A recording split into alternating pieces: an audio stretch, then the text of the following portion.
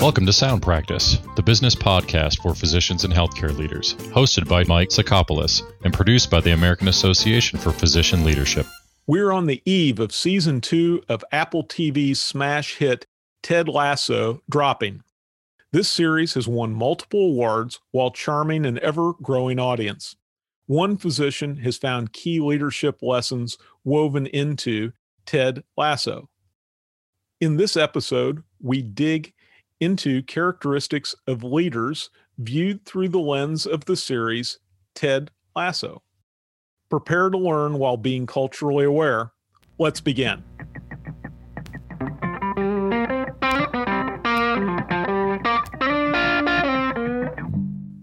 My guest today is Dr. Gary Schwartz.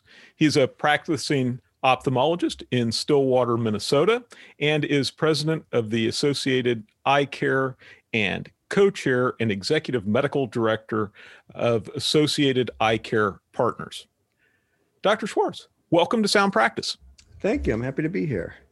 So we're going to be talking about Ted Lasso. For those unfamiliar, could you give me a plot summary? Sure. So Ted Lasso was a show that season 1 aired on Apple TV a couple of years ago. Season 2 airs this Friday. So we're recording this prior to the dropping of season 2, but I think the show will air after season 2 has dropped. Ted Lasso is an American college level football coach who, for reasons that are kind of plot devices, he ends up taking a job in England and becoming a Premier League soccer coach in England. And it just kind of follows his story of a kind of a fish out of water story of someone who goes from college level to the highest professional level and goes from American football to European football or soccer.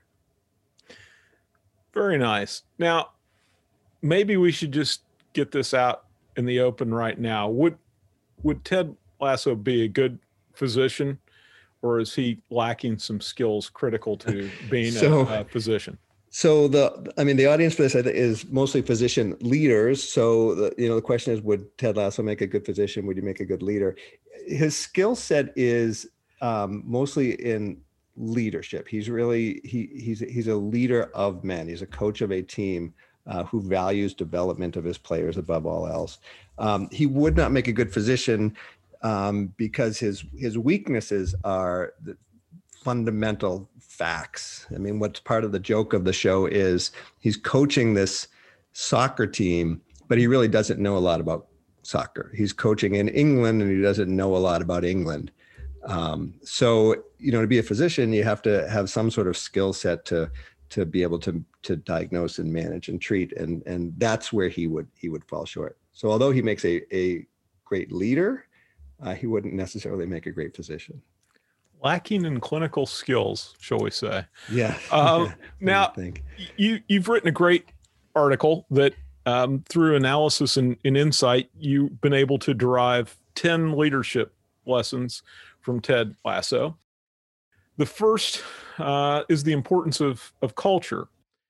And how does the series convey this culture? And maybe you can talk a little bit about that as it might apply to healthcare. Sure. So let me start off by saying, the article that we're kind of referring to. So kind of for something to do this winter while we were all kind of shut in, I'd watched the show Ted Lasso and had made some connections that, there's some really interesting leadership lessons in here. So I just kind of wrote this started off as just kind of a fun, 1 or 2 page throwaway thing that turned out to be a 7 or 8 page thing. And I posted it on my LinkedIn page just for fun. And then when I joined the AAPL, I posted it there as well. And it just kind of got some notice. So here we are talking about it. So the question of culture. There's 10 leadership lessons that I've culled from the series, and it's in this article that I wrote. And one of them is, culture is central to everything. And the way we see culture play out in the show is fundamentally in the locker room and on the practice field, and how the players treat one another and how the players treat this character, Nathan, who's the kit man, who's kind of a low level, like the guy who does the laundry and make sure the lockers are stocked up and things like that. And just episode 1, the Ted Lasso character played by Jason Sudeikis, he can see in the locker room that there's trouble. There's different camps. There's the leader of the team captain, who's the former leader of the team, this character named Roy Kent.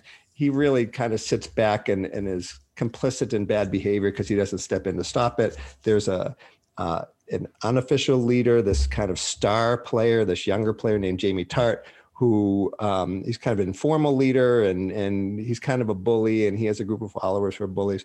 And what Ted Lasso just determines is this is a culture that needs improvement, and I'm going to work to improve this culture. Now, what's interesting is they're not necessarily a losing team. The reason he's brought in isn't to make the team better. The reason he's brought in is this plot device where the new owner of the team is this divorced woman who got the team in a divorce settlement, and she hires Ted Lasso to spite her husband and to have the team lose and being an embarrassment.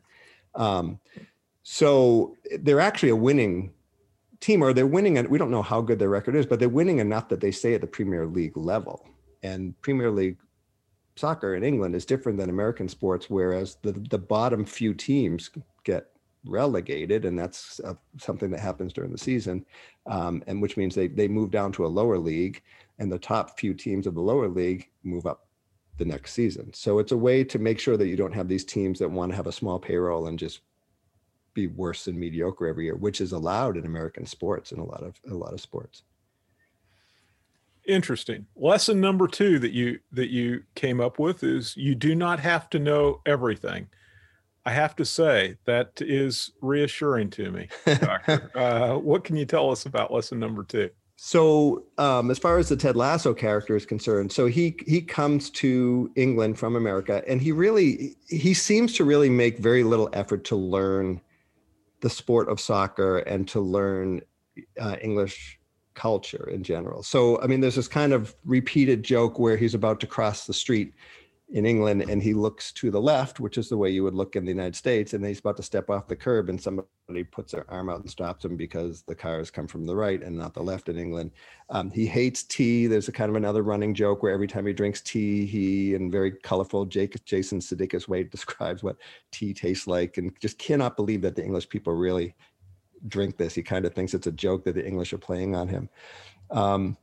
So he kind of comes into it not knowing much about the sport of soccer. But what does he know? He knows how to coach. He knows how to get the best from his players. He knows how to develop young men. He knows how to create a good culture in the locker room.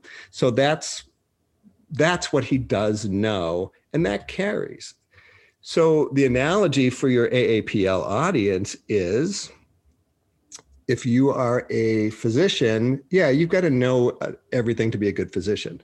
But if you're a physician leader, things kind of change, right? So let's look at me. I'm an ophthalmologist, and I am the president of a 15 doctor, 160 employee group.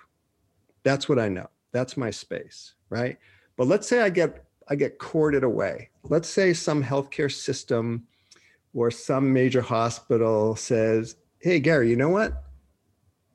Instead of being the president of a small ophthalmology group, mid-sized ophthalmology group, how would you like to be the CMO of our hospital? Or how would you like to be in charge of ambulatory services of our hospital? So many physicians who spend their time as physicians thinking they have to know everything, a job like that would cause analysis paralysis, right? Because you can't learn everything for the new job. So you have to be comfortable with this idea that I don't have to know everything. What carries over, right? I understand how a clinical practice works. I understand ophthalmology, but ENT is probably similar in a lot of ways. Primary care medicine is probably similar in a lot of ways. The similarities probably outweigh the differences. I know how to lead. I've led a company of 150 people, so I should be able to lead a department, or I should be able to lead a medical staff. So I don't need to know everything about the hospital or everything about all the subspecialties that will be under me in my new position, but enough from my current position should carry over that I should succeed. So that's the analogy for the physician leader. Is it's not like being a physician. I wouldn't be a good ear, nose, and throat doctor. I don't have the education for that, but I might be a good CMO, or I might be a good head of clinical services. For what it's worth, you've got my vote. I'm not applying. Lesson 4 is one of my favorites. Call people by their name. And it seems to me that this applies in a wide variety of arenas, but in healthcare, maybe this is kind of part of the art of medicine over the science of medicine. So it's there's a touchy feeliness toward using people's names. It's definitely the art of building a practice, right? So what do I mean by that? So when I was still a resident at the University of Minnesota, we used to have this lecture from this kind of older sage ophthalmologist, guy Mac McCannell, who would tell us like how to be in practice. You know, you've been a resident, you've been a student, how do you be in practice? And one of the things he told us was, this was in the age of paper charts, right? If you learn something about a patient that's interesting, write it on the chart cover. So next time you see them a year later, when you really don't remember them from the 15 minutes of last year, you see this note you jotted down and then you bring it up. So I practiced and trained in Minnesota, but I'm from Boston. So any Boston connection at all, if a patient tells me their kid was in Boston, their daughter goes to school in Boston, their son did military service in Boston, I always jot that down. And in our electronic health record, we have a place for that, because I set that up. And it works. And I'll say to them, oh, is your daughter still in Boston? And they'll say, oh my God, Dr. Schwartz, you always remember that. Yeah, she still is. You get out to see her and all. And if I bump into them in the grocery store, I won't remember that. But if it's in the chart, I remember that. So that's like using people's names. If you make some sort of association to them that's deeper than just, yeah, your eyes look great today, ma'am. You know, your vision is 20/20. There's some sort of connection that's going to make that patient choose to come back to see me next year rather than choose to see the guy who's in this particular office on Tuesdays because that works best in my schedule. And then it works well with staff too, of course. You know, if I have, some staff members that I know that work closely with me and I call them by their names, but I have other staff members that I don't know as well, or they're kind of lower in the pecking order, or they're newer, or they're a less skilled job or something, and I don't call them by their name, then they see that. They say, how come he's calling that employee by her name, but he's not calling me by my name? That makes me feel unvalued. But if I start calling them by their name, that raises in their mind how I value them. It certainly makes them feel less fungible, right? Yeah. I mean, that you're just a widget, but Yeah. if you have a name, you individualize it. So I think that's a great lesson to derive. Here's another one. Here's another trick. It's if you're an attorney in your day job, right? So if you write a letter to somebody, right? A client that you know pretty well, let's say you were writing a letter to me, right? And if it was a formal letter, dear Dr. Schwartz, and at the bottom, thank you, sincerely. But picture if instead of just saying thank you, sincerely, you wrote thank you, Gary, sincerely. When I get to the bottom of the letter and I see my name there, I'm like, there's a nice little surprise. Yeah. He's like, he's considering me. By using my name there, you're humanizing that whole letter. And suggesting a degree of intimacy, right? When it's a first name versus a dear doctor or dear mister. Exactly. Yeah. Good lesson. On to number 6 in your list, which is seek input from others. How does Lasso do this? So he actually seeks input from a lot of characters throughout the series of all different levels of the organization.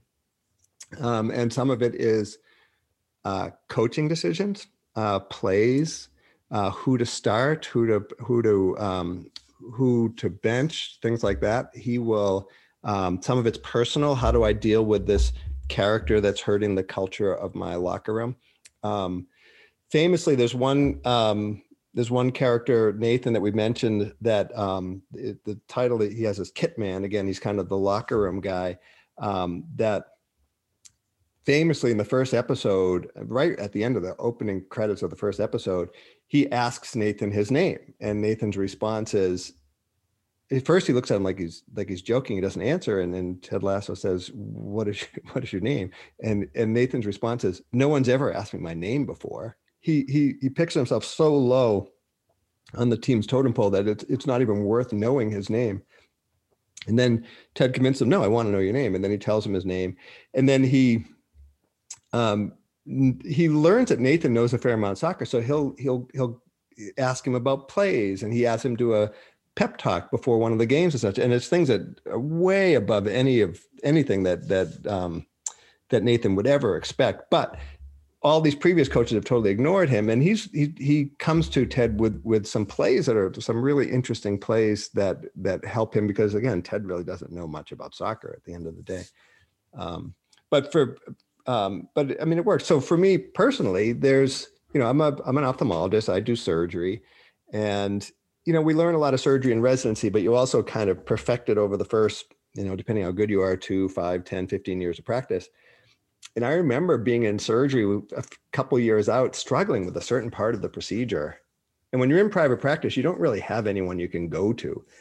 And I remember looking over to the scrub nurse at the time, the scrub nurse, not a scrub tech. And I said to her, wow, how do other doctors manage this part? There's got to be an easier way to do it than what I'm trying to do. I said this in the middle of a surgery. I just kind of whispered to us, like, how do other doctors do this? And she said, a lot of doctors will use this. And she handed me an instrument. And I looked at it and I said, and I like, what do they do with this? And she's like, they kind of like bend it around and say, oh yeah, I'll try it. What the heck? It's not that much different than what I'm doing, but it's different enough. And I tried it. I was like, that is better. And then, so this nurse then knew down the road, if she saw me struggling with something that I didn't even realize I was struggling with, she could say to me, Dr. So-and-so, he does it a little differently than you. He does this. But by offering her, by soliciting that advice the first time, she knew that door was open from then on. And I'm not patting myself on the back, but it's not often that a scrub nurse or a scrub tech feels empowered to say to a surgeon, I think I know a better way you can do that. But by opening that door early in my career, I picked up some things from her that I never would have come up with on my own. Or would have taken you a long time to come up with on your own. Yeah, or I would have had to, watch videos or go to meetings and kind of figure it out on my own eventually. But by having this relationship where she knew that she could volunteer that type of information to me, it made me a better surgeon at the end of the day, and it made better, safer surgery for the patients that we were taking care of together. Makes a lot of sense. You were speaking of Nathan in the series, and your next lesson, number 7, was to look for diamonds in the rough, and that seems to be Nathan. Am I right? Yeah, Nathan is the proverbial in this series, right? So when we first meet Nathan, he is shy. He feels unvalued, in a comic way. It's a comedy show after all, and but he has tremendous pride. When we first meet him, he's running at Coach Lasso and the other Coach Beard, who have just arrived in the UK, and they're standing on the field on the pitch. And Nathan doesn't know who they are. So he runs at them saying, get off the grass, get off the grass, get off the grass. He is so proud of this grass, and he's not a groundskeeper. He's the locker room guy. So it's somebody else's job even. And then when he learns it's them, then he's like, oh my God, I don't know. I'm sorry. You're the new manager. Here, you can go back on the grass. You can go back on the grass. And they say, no. Show it. We got to go see the president of the company, the president of the team. And so he takes them in there, and then they have to deal with what's your name and this and that. And so he's a diamond in the rough. He has knowledge. But it's buried so deep in there because nobody's asked him for it, and he's too shy to present it. And so Ted has to gain his trust, has to allow him to to develop as a character in the show, but as a useful, participant of the organization.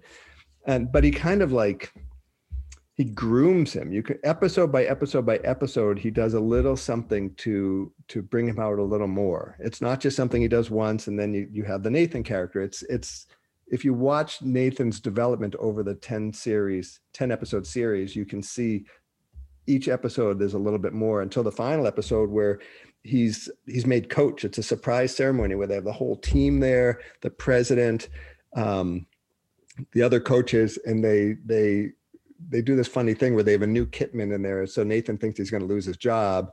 And instead they're like, no, we're promoting you to coach. And so now he's part of the coaching staff, which is where he belongs based on his skill set. But without Ted's development over the season, he never would have gotten there. What a nice storyline. Now, your lesson number 8, I have to tell you, on a personal level, I struggle with. It certainly anyone who's a parent will relate to this. Lesson number 8: know when to get involved and when not to. Tell us a little bit about that.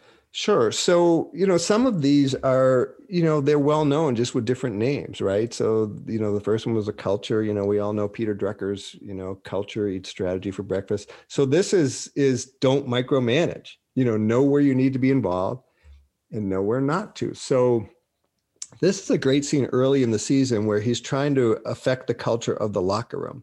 And the formal leader, Roy Kent, he's kind of toward the end of his career, and he's a great character. He's the actor who plays him, Brett Goldstein. He's one of the writers, and he's the showrunner kind of for the series.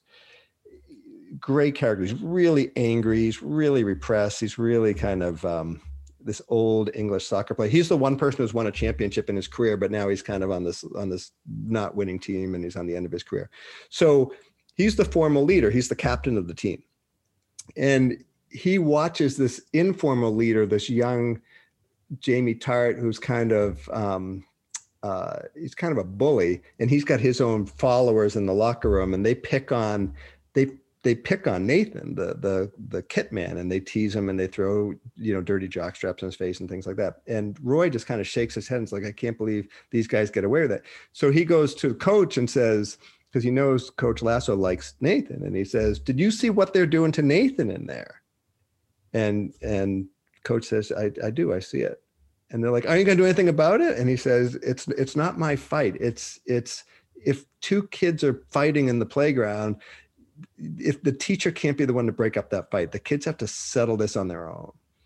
So Roy kind of can't believe it. And it takes the rest of the episode for him to figure out what that means. And then he kind of, through this lesson, he steps up and he ends up taking on the reins of the leader again. And that helps bring this divided locker room together. But that works in real life too. We're actually facing something like this in my practice right now. We have we work very hard on culture in our practice. And one thing you learn is you have micro cultures within your organization. So you might have the front desk has their culture, the nurses have their culture, the techs have their culture, the call center has their culture. And with one of our groups, we survey our groups on culture every fall. And we found out that one of these groups, their survey levels really, really showed some problems with the culture in their group, their section of our work. So we knew we had a problem. So where is the problem? So we resurveyed them again in a different way to try to figure out where the problems are. And it's kind of a usual gamut. They're not satisfied with the communication they're getting. There's some problems with the leadership and the management, and there's some bullying, gossiping. The old established workers are not treating the new workers very nicely, and this and that. And so as a leadership group in our company, this was actually just came down this week, we're trying to determine how do we manage this.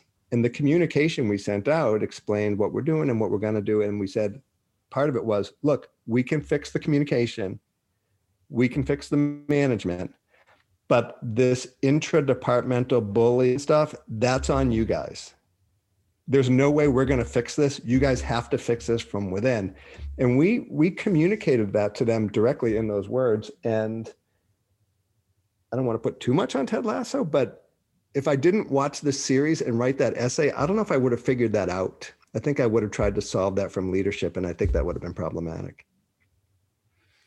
Excellent. So we're coming close on time, Dr. Schwartz, but I wanted to get to lesson number 10.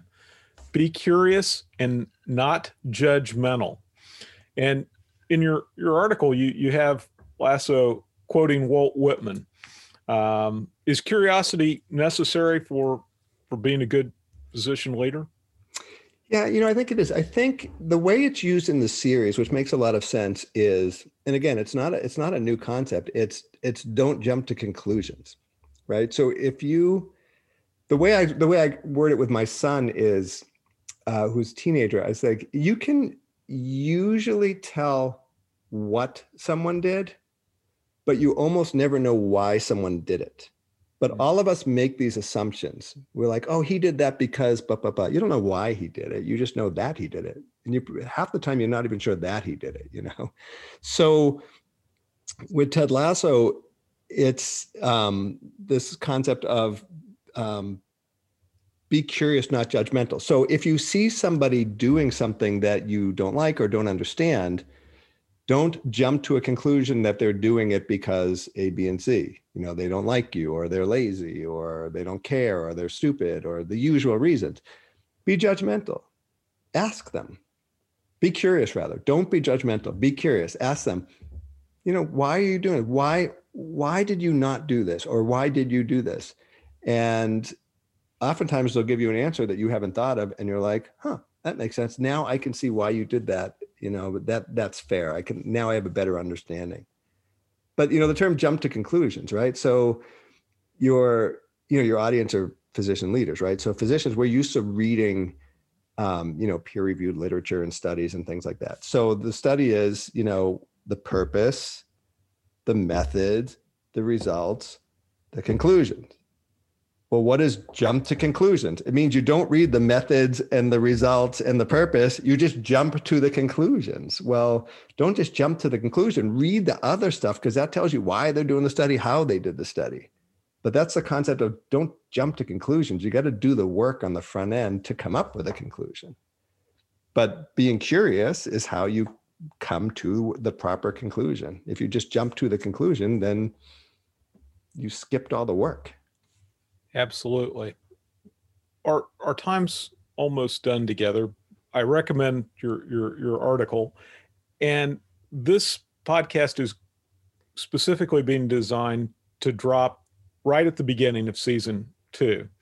And it seems like I should ask you for predictions of what you expect Ted Lasso to encounter in season 2 of the Apple TV series. So I've intentionally not read anything about it because some of the stuff is already coming out. So I've intentionally stayed naive on this subject. My hope is we continue to focus on his struggles and his successes and his failures in leading the team.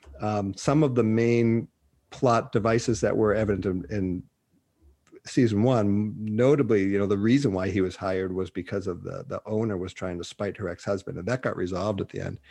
I think a lot of season 2 is going to be more player driven. How does Roy Kent deal with his retirement? How does he like being an ex-player rather than a player? And his now girlfriend Keely is going to kind of be tied up in that as well. We know, the one thing I do know is there's a sports psychologist who's brought in. I've seen by one of the commercials that one of the players keeps kicking the ball over the net instead of into the net. So the sports psychologist is going to be brought in for that. But I think the team has to deal with, all right, we're not in the Premier League anymore. We're in the second tier league. So our identities are tied in with being professional soccer players. What does that mean now? And that's the battle that I think Ted Lasso is going to have to get into. Is if there's the cultural issue last year was Roy's camp versus Jamie's camp. The cultural issue this year is going to be this sense of, we used to be among the best. Now we're among the second best. And if one of Ted's coaching philosophies is, I'm trying to develop men to be the best that they can be, what does that mean when you're playing in the second best league? And I think that's what this season is probably going to focus on is how does Ted Lasso coach a team full of guys in the second best league who wish that they were still in the first best league? All right. That sounds like just a guess. A good prediction. And my guest on Sound Practice has been Dr. Gary Schwartz, who has helped this podcast be culturally relevant when it may not have been in the past. So, Dr. Schwartz, thank you so much for your time. This has been so much fun. Oh, you're welcome. I've really enjoyed this. Thanks. Thanks very much. Thank you. Many thanks to Dr. Gary Schwartz for his analysis of Ted Lasso. I hope this helps you prepare for season 2. My thanks also to the American Association for Physician Leadership for making Sound Practice possible. Please join us next time for another new episode of Sound Practice. Bada bing, bada boom. Bada bing, bada boom. You've been listening to Sound Practice, the business podcast for physicians and healthcare leaders. Check out the show notes for this episode at soundpracticepodcast.com. If you have any suggestions for future episodes, we'd love to hear them. Email us at info@soundpracticepodcast.com. Subscribe to Sound Practice wherever you listen to podcasts so you can automatically receive our episodes. And please rate us and comment on the podcast in iTunes and Google Play. Sound Practice is presented and produced by the team at American Association for Physician Leadership. We are the world's premier organization for all aspects of physician leadership in every sector of healthcare. Learn more at physicianleaders.org. That is holy cow. Batman and Robin. Red Bull Kapow.